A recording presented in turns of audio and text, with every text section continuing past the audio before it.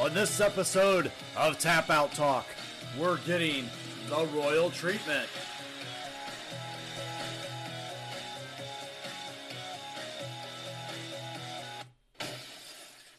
All right, welcome everybody, and this is the Stone Cold Steve Austin Broken Skull Sessions here on Tap Out Talk, and we are going to be covering episode 8 with the royal treatment. And it takes a king to know a king, and the one, the only, Jerry the King Lawler. If you're new to the channel, like, comment, do something to help me out. Greatly appreciate it. But without further ado, remember how this works. This is the podcast of the podcast. If you don't want to spend an hour and a half to 2 hours watching the actual Broken Skull sessions, come on over here, and I'm going to give you all the highlights and delights of what happened on this episode. So let's dig in. All right, so we start out here with a standard opening and greeting, as Austin usually does with most of his guests. He welcomes us to the Broken Skull Sessions, and his guest today, again, of course, is Jerry the King Lawler. Jerry jokes and wonders, overall how long it would take Austin to ask him to be on the show, and he kind of joked around and said, man, it took him long enough, and we're only 8 episodes in. Lawler is celebrating 50 years in the business, and they mentioned that this year has been very different than most. Austin asked Lawler if he can imagine being in the shoes of the current stars dealing with no crowd. This was taken during the pandemic, so the superstars had a little bit different approach to their art. Lawler can only compare it to doing voiceover commentary and to do some of the earlier roles when they would just be in studio. Lawler takes his hat off to the guys and gals, because the wrestling without a crowd is like 5 times harder because you don't have that emotion to play off of. Lawler and Austin both laugh about wrestling in front of nearly empty houses when they started. They kind of make that joke of, abandoned high schools, that kind of thing. They make a very good point. During the pandemic times, I did say that would be hard because, you would be having a hard time gauging the crowd's reactions, and I know a lot of those great superstars are really good at playing to the crowd. Let's move on. All right, from here we get into a little bit of a Terry Funk versus Jerry Lawler talk. Austin switches a little bit here, and he says about Funk and Lawler, and he wants to bring that up in their famous empty arena match, which was a great transition, talking about just wrestling in an empty arena. Lawler talks about the setup with Funk complaining that he couldn't get a fair shake in Memphis because everyone loved Lawler, including the fans, the police, and even the referees. They show clips from the match up on the Austintron, and Lawler and Austin watch, and they kind of mark out over it a little bit. It's fantastic stuff. Lawler puts over Funk, and he doesn't remember if they talked about anything before the match or if it was just improvised, but that he did remember enjoying working with them. We get the finish with Funk getting a piece of wood kicked in the back of his face, and then the fantastic sell of him losing his eye. They discuss how Funk was a little different and kind of an odd guy. You just had to watch out for what he would do in the ring. Lawler mentions it was unusual, and he gave him a weird feeling having no fans, kind of in that area. Austin jokes that you won't get rich working a bunch of empty arena matches. They did draw a ton of money in Florida off the match, as it was shown down there by Dory Funk. Next, they discuss a little bit of bleeding, and Lawler brings up that they had the same mat in Memphis forever, and it never dawned on them to really clean it. Ugh, gross. So Lawler saw people bleeding, and he wanted to try it, and he tried it it became kind of a staple in Memphis, and bleeding and getting color, as they call it in the industry. He admits that he's never liked it and never felt comfortable really doing it, but he also wasn't much of a bleeder, so it just didn't work well for him or his moniker.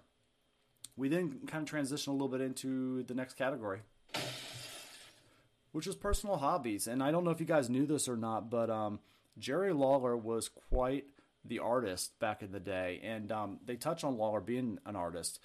And we see a picture that he drew of Superman. So we find out that Lawler was a really big Superman guy, and he thought he was going to grow up working in the comic industry, right? And go figure. And he wanted to be an artist for DC Comics, so he really enjoyed and liked to draw Batman and Superman. And so they showed that kind of picture there of him drawing Superman, which I must say is pretty good. His dad was a wrestling fan, and Jerry became one as well, so he started drawing wrestlers. And then someone convinced him to send the drawings in, and sure enough, they ended up live on the air. Jerry then got a call from Lance Russell, who asked him to do some more art. And then soon they asked him to be on the show. And Jackie Fargo, which they'll get into here, had a nightclub and wanted some art as well, basically for his club. He became friends with Jackie Fargo, and that's really how he got his foot in the door and into the business. So it was interesting to kind of see that how art transitioned Lawler into the world of wrestling a little bit, just because it kind of gave him the opening to the business. Lawler at that point moved to Ohio when he was 7, and he stayed there until he was about 15. So he spent most of his childhood growing up in Ohio, which now kind of makes sense of why they sometimes feature him at some sporting events. That was when he was first watched wrestling. He moved back to Memphis, and he had a bunch of kids in the same age on his street, and they all watched wrestling. They were all wrestling fans. Lawler got his start by running into a guy who was looking for Jackie Fargo, ironically, at the nightclub. And before Lawler was on the radio, and he was acting as a DJ, and that helped him get his first match. There was this small promotion that ran shows in an old movie theater. Lawler lied about wrestling in Florida because he just said he kind of had it serious, and then he asked what promoter, and that's when he knew the guy was kind of full of crap, right? He was about to walk away, but Jerry reminded him that he had a Saturday night radio show and he could plug the radio show for free. That was like gold, and the guy put Lawler in a tag team match in the main event. So Lawler ran a spot he created for the show every night for the radio. So, hey, free advertisement for the local promoter, right? And then from there, Fargo wanted him to stop promoting that Renegade promotion, and he said that he would send him to a good place to learn if he would just stop, and Lawler agreed. So this kind of then transitioned into how he really started tying into Jackie Fargo. So as we said, we get a little bit into the Jackie Fargo stuff, and Austin brings up that Jackie Fargo and how he had a swagger and aggressive nature about him. His stuff looked good, and he had the showmanship and the strut. Lawler puts over Fargo's punches, and that's where he learned how to throw one ultimately. He puts over Fargo's ability to sell and how the fans would feel his pain. Lawler tells a story of Fargo pulling his straps down and then his tights to fire up the crowd, basically. So he would kind of do the whole pulling the straps down on the singlet and getting the crowd really going. And you could see Jerry doing that in his matches if you think about it. He admits he stole the pulling the strap down thing from that incident. And, of course, that we get a confession right there on the podcast. And Austin asks why he didn't pull it down sooner to get that match over. And Lawler laughs and he says, well, he gets asked that a lot, but he tells the story of being sued by a female fan that was at ringside one time. She was riding him, so Lawler got tossed out in front of her, and when Dutch punched him and spit flew out of his mouth and landed on her, he had to go to court, and his lawyer asked then why she had issues with Lawler, and she said that because the match is over when he pulls down his strap. So the jury then laughed at her and kind of threw the case out of court, basically. So it's kind of funny how that kind of just transitioned into there, the fact that he got sued over or something, and then she didn't really have a good case, right? They go a little bit further here. That Jackie Fargo was the king of Memphis, remember, and as soon as it was passed to Jerry and he became the new king, Lawler says it was a story of a hometown kid making good. Memphis didn't have pro sports at the time, and he happened, along with the king nickname by accident. He kind of stumbled into that. He had a feud with Fargo and cut a promo about him being the king of Memphis for too long. He won the match, and the kid yelled that Lawler was the king now. The next show, Lawler ran into Bobby Shane, who had a crown in a robe, and Lawler wanted to borrow it, and he showed up on Memphis TV just to get a little more heat and kind of, because he was the new king, right? Shane was on the way to Australia and didn't want to take all of that with him, so he let Lawler borrow it. And when Shane came back to get the crown in the robe, he passed away in the plane crash, unfortunately. So, wow, So Lawler kind of became this weird perfect storm in a sense. I mean, unfortunately with the passing of Bobby Shane, but then also the fact that, he kind of inherited it, and the fan kind of made that. And I like that because, the fans, sometimes you got to play to them a little bit and see what they can give you. So let's go to the next. Next up, they transition to a segment with the Sheik, and they talk about the Sheik and the Iron Sheik, so they kind of go back and forth here a little bit with this. But Austin wants to know about throwing fire, and Lawler says he got that idea from the original Sheik, okay? So that would be the Iron Sheik's the one prior to him. When Lawler started, he was introduced himself to the Sheik and talked to him. And then they talked for about 15 minutes before the Sheik realized they were working against each other. The Sheik threw the fire that night but missed Jerry, and he actually hit the referee. Ouch. He then talks about the flash paper and how it was like seeing a magician do his trick. Austin asked about the worst incident with the fire, and Lawler tells a time of when he was working with the Iron Sheik. And like Lawler, he was nervous about the fire, and he was about to set fire and basically hit the Iron Sheik in the chest, and unfortunately the paper didn't light, and the Sheik sold basically the thing by being hit by the ball of paper. And that's fantastic, right? So next, a story about working with Randy Savage. We get a little bit of that, and then how Jerry had a scepter and that would have a flash paper in it, and he jammed the paper in it and accidentally set it on fire on his own face, right? It singed his nose hairs, his eyebrows, his beard, and it obviously, scared him away from doing the fire bit for a long time after that. So it sounds like Macho Man got quite a bit there. That's the one thing I've seen them do the fire thing, but man, it just always looks like it doesn't work that great. I remember an incident with Hulk Hogan doing that on the Ultimate Warrior in WCW. So they tell you don't play with fire. Maybe they shouldn't as well, right? We then get into a common segment here on the podcast on the Broken Skull Sessions, where Steve Austin likes to throw out, hey, who were your favorites to work with? And I always like this one, right? So Austin throws out some names for Lawler to comment on. He mentions Kurt Hennig, or you guys know him as Mr. Perfect. Lawler calls him awesome and discusses that their matches were, Lawler won the AWA title in 1988. We see the finish of the match here then, with Kurt taking an over-the-top bump into the ring post. And he was always great at bumping and, selling these moves. Lawler says that it was fun to watch Kurt in the ring because of that. And while working with him, and puts him over for those bumps and those sellings. So, and I agree. I mean, he's probably one of the best in the business, right? And then we get a little bit of Randy Savage, so Macho Man, right? Lawler worked with him before he ever got to the WWE. And he worked in the company, for his brother and his dad, Angelo Poffolo and Lanny Poffo, right? And so his dad then was seen as an outlaw territory at the time. So soon they joined Lawler's promotion, and they had a loser leaves town match at the Rupp Arena, and it sold out 18,000 fans. And he calls Savage an awesome character and a guy to work with. So we then, kind of get some little Macho Man discussion, and then it goes into Bill Dundee. And if you guys don't know a lot about Bill Dundee, they had great chemistry together. And Lawler says it's because they never really liked each other. So the heat and the feel was, it was a little bit real there. Lawler had a broken leg, so Jerry brought in Bill and pushed him to the top of the card. Lawler came back to reclaim his spot, and it annoyed Bill. They tried to figure it out basically, and believe that they worked against each other over 500 times. One of the best ways to blow off a feud was a hair versus hair match. And as it was the worst thing to happen to a guy right at the time. Nowadays they also talked, and he jokes and says now most people in wrestling are bald, so it's not that big of a deal. But back then, it was a big deal to, lose your hair, and it was kind of a thing of shame, right? Lawler beat Bill, who got his head shaved, and then the next week Bill puts his wife's hair against Lawler, and everyone figured Lawler was toast, but the wife ended up getting her head shaved as well. So unfortunately, for this poor guy, Bill Dundee, he not only lost his hair, but he lost his wife's hair. Yikes.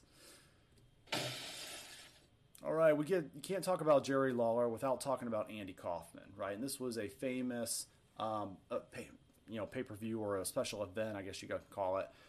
It was Andy Kaufman, a very famous comedian at the time, and Lawler mentions that Taxi was at a highest-rated TV show in which he was on, and he got a call from Andy and wanted to come to Memphis to be a wrestler. Andy's entire gimmick in Hollywood came from watching wrestling as a kid, and he told Lawler he recalled Buddy Rogers trying to get people to hate him, but he liked him, and he enjoyed what he was going to do, what he was about to do. Andy hated being called a comedian, and he hated doing the sitcom, and he just wanted to get on stage and make people hate him.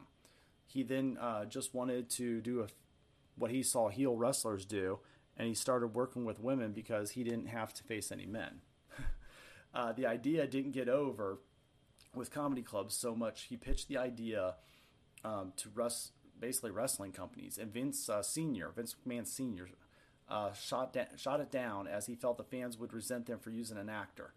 Oh boy, what would he say at today's day and age of the WWE? So Andy was pushed to Memphis, and Lawler jumped all over it, and we see the Kaufman promo right there, and then he teaches Memphis fans about soap, which just was a classic. It was genius too at the time. So after 3 weeks, Lawler saw money. He saw the money train taken off from the station, and he wanted to get the rub. So he pitched working with Andy, promised him that he wouldn't get hurt. Lawler tells us basically how he pieced the match together, and everything went over with Kaufman. They show clips from the match, and man, do I miss crowds being at those shows, at that time when I was thinking this, right? And then even the small ones. Andy then, Kaufman was hit with multiple pile drivers, and then Andy, of course, he wants an ambulance. Lawler said to tell him no, and it cost over $300. Kaufman said that he would pay for it, and Lawler gave the okay. So it was Kaufman who put himself in traction, and it never, he basically never took off the neck brace after that, right? So he really played into that and built the character. The Letterman show came next, and that was Kaufman's idea, and Lawler was all over it. He said every bit of it was done on the fly, and they were told to be a little heated with each other. And then the second segment, they would apologize to each other, and then Andy would, basically go sing at the end of the segment. Lawler agreed, and then Andy called him to his room, and Lawler told him that once they made up on TV and they couldn't wrestle in Memphis anymore, Andy agreed and wondered what would happen if Lawler slugged him. Lawler was worried that they wouldn't show it and that he would get arrested, basically. So they went outside, or they went out on the stage thinking that they were going to go with the original plan, and everything went away. When it went away, basically, it should, until Andy didn't apologize. Then the segment started running longer, and Letterman was getting a little worried, and he realized that things were going off the tracks. He was ready to pitch to another break, so Lawler just hauled off and slapped Andy in the face, right on the Tonight Show, right? And then knocking him off of his chair. Watching it back, Lawler says he feels like he is watching someone else in that spot. The slap was so epic, and Andy said he was going to come back and start cursing. Everyone in the studio was in shock, including Dave Letterman, the host. And then it seems Letterman said that it was one time where he felt like he ever lost control of his overall show. Kaufman's curse filled tirade is fantastic, and then he apologizes for it, and then he goes back into cursing like a madman, and it was just amazing. So it just looked all over the place. And I mean, guys, this is back in the day what you'd call a publicity stunt, right? This is the definition of one of the biggest publicity stunts in wrestling history, right? Which led to Kaufman versus Lawler and this whole great rivalry that you guys may have not known of because it was maybe a little before your time. But if you do remember it, you do remember how impactful this was to the wrestling business. So we go a little bit further with some Andy Kaufman stuff. So years later, there was an actor named Jim Carrey, which we all know and love. And Jim Carrey actually wanted to play Andy Kaufman in a movie called Man on the Moon. Austin brings up the film. And of course, Jerry Lawler was a part of that. And he was filming Man on the Moon. And Lawler's issue with Jim Carrey really was that Lawler says that the problem was with the movie was Jim Carrey really was the issue with the movie. Lawler asked the director if Carrey knew that he and Kaufman were really great friends, and the director just said Carrey was the 100-pound gorilla he was stuck with. Lawler thinks that Jim just got into a character and because of his method acting, and he didn't really do a lot of work into getting to know Andy Kaufman. Lawler was in awe, being in Hollywood and seeing the sets, and as he was looking around, a glass jar of juice came flying at him as Carrey was screaming at him. The director tried to explain that he was just method acting, and their first scene together, Jim blew him off, and then Jerry made the mistake of feeding Carrey a line. So it caused Jim to start screaming, and it confused Lawler, and Jim came back, and Lawler, he was right, and he forgot his line. But then they wanted the scene to be shot because he didn't feel comfortable sitting next to this man. So they just didn't gel at all, really. And Jerry thinks Jim just didn't get it. So we've seen a kind of tale of two things here, right? You got Jerry Lawler, who lived the original Andy Kaufman rivalry. You got Jim Carrey, who was plugged into this thing as a studio, right? And they said, okay, great. Here you go, Jim. We got Jim Carrey for our movie because he's the flavor of the Hollywood right now. And I think Jerry Lawler looked at that and he said, Jim didn't respect the business when he came in here to do this with me, and he didn't respect Andy Kaufman, who was his friend. So we get a little bit of history there, which I did not know myself. Let's go on. All right, we get into the WWF years, as Vince McMahon would say. So Jerry gets a call in 1993 to join the WWF. Lawler brings up the fact that Vince was in the middle of his trial, and Jerry mentions that every wrestler thinks that one time they are the best in the business, and then he says they all come from Memphis. So when Jerry got to the WWF, a lot of the guys had animosity towards him. And there wasn't an infamous incident where someone took a dump in his crown. Oof. Yeah, I'd be annoyed at that, right? He went to Vince and he said, he understood it, but he could go back to Memphis if needed. And Vince told him it would never happen again. And sure enough, he never had another problem. So a lot of the boys did not want him there originally, right? So Vince definitely was a fan of him and wanted him there. They discussed Lawler being an announcer originally, or being in the match, but kind of transitioning into announcer. And Lawler says that he never thought of doing it, and as he was only wanted to be a wrestler in his life. And then he tells the story of being at Raw and Vince looking for Randy Savage. And then this was during the Monday Night Raw Wars, and Vince was told to turn on the TV, and there was Randy on WCW TV, so he didn't even know where Randy was, and there he was going to the competitors. I think the King is getting things confused a little bit as Randy jumped ship at the end of '94, but this is his story, which was 9 months before Nitro existed. So Lawler said that Randy jumped ship without giving notice, and Vince was asked Lawler to do commentary, and that's how it started. Basically, there was a need, and he jumped in and tried to fill it. They showed that it was November 7th, 1994 is when it happened, and that lines up with when Savage left, but it had to have lined up, it would have been like a Saturday night, right, where they saw Savage show up on WCW TV, so they probably seen him on Saturday and then just went to do the commentary after. All right, so then we're going to get into WrestleMania. So we're going to start talking about some of his WrestleMania. Did, Jerry Lawler ever get a WrestleMania match? Yes, he did. He got a match with Michael Cole. And, he got his WrestleMania moment there with the Battle of Commentators, right? So Austin asked what it was like for Lawler to finally work a WrestleMania.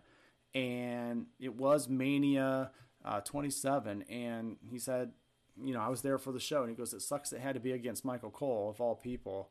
But at least the man finally got to walk the aisle at Mania.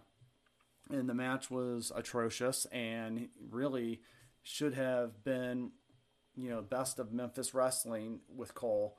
But getting murdered in the pile drivers and the fireballs, Lawler said it was great, but he doesn't know why it happened so.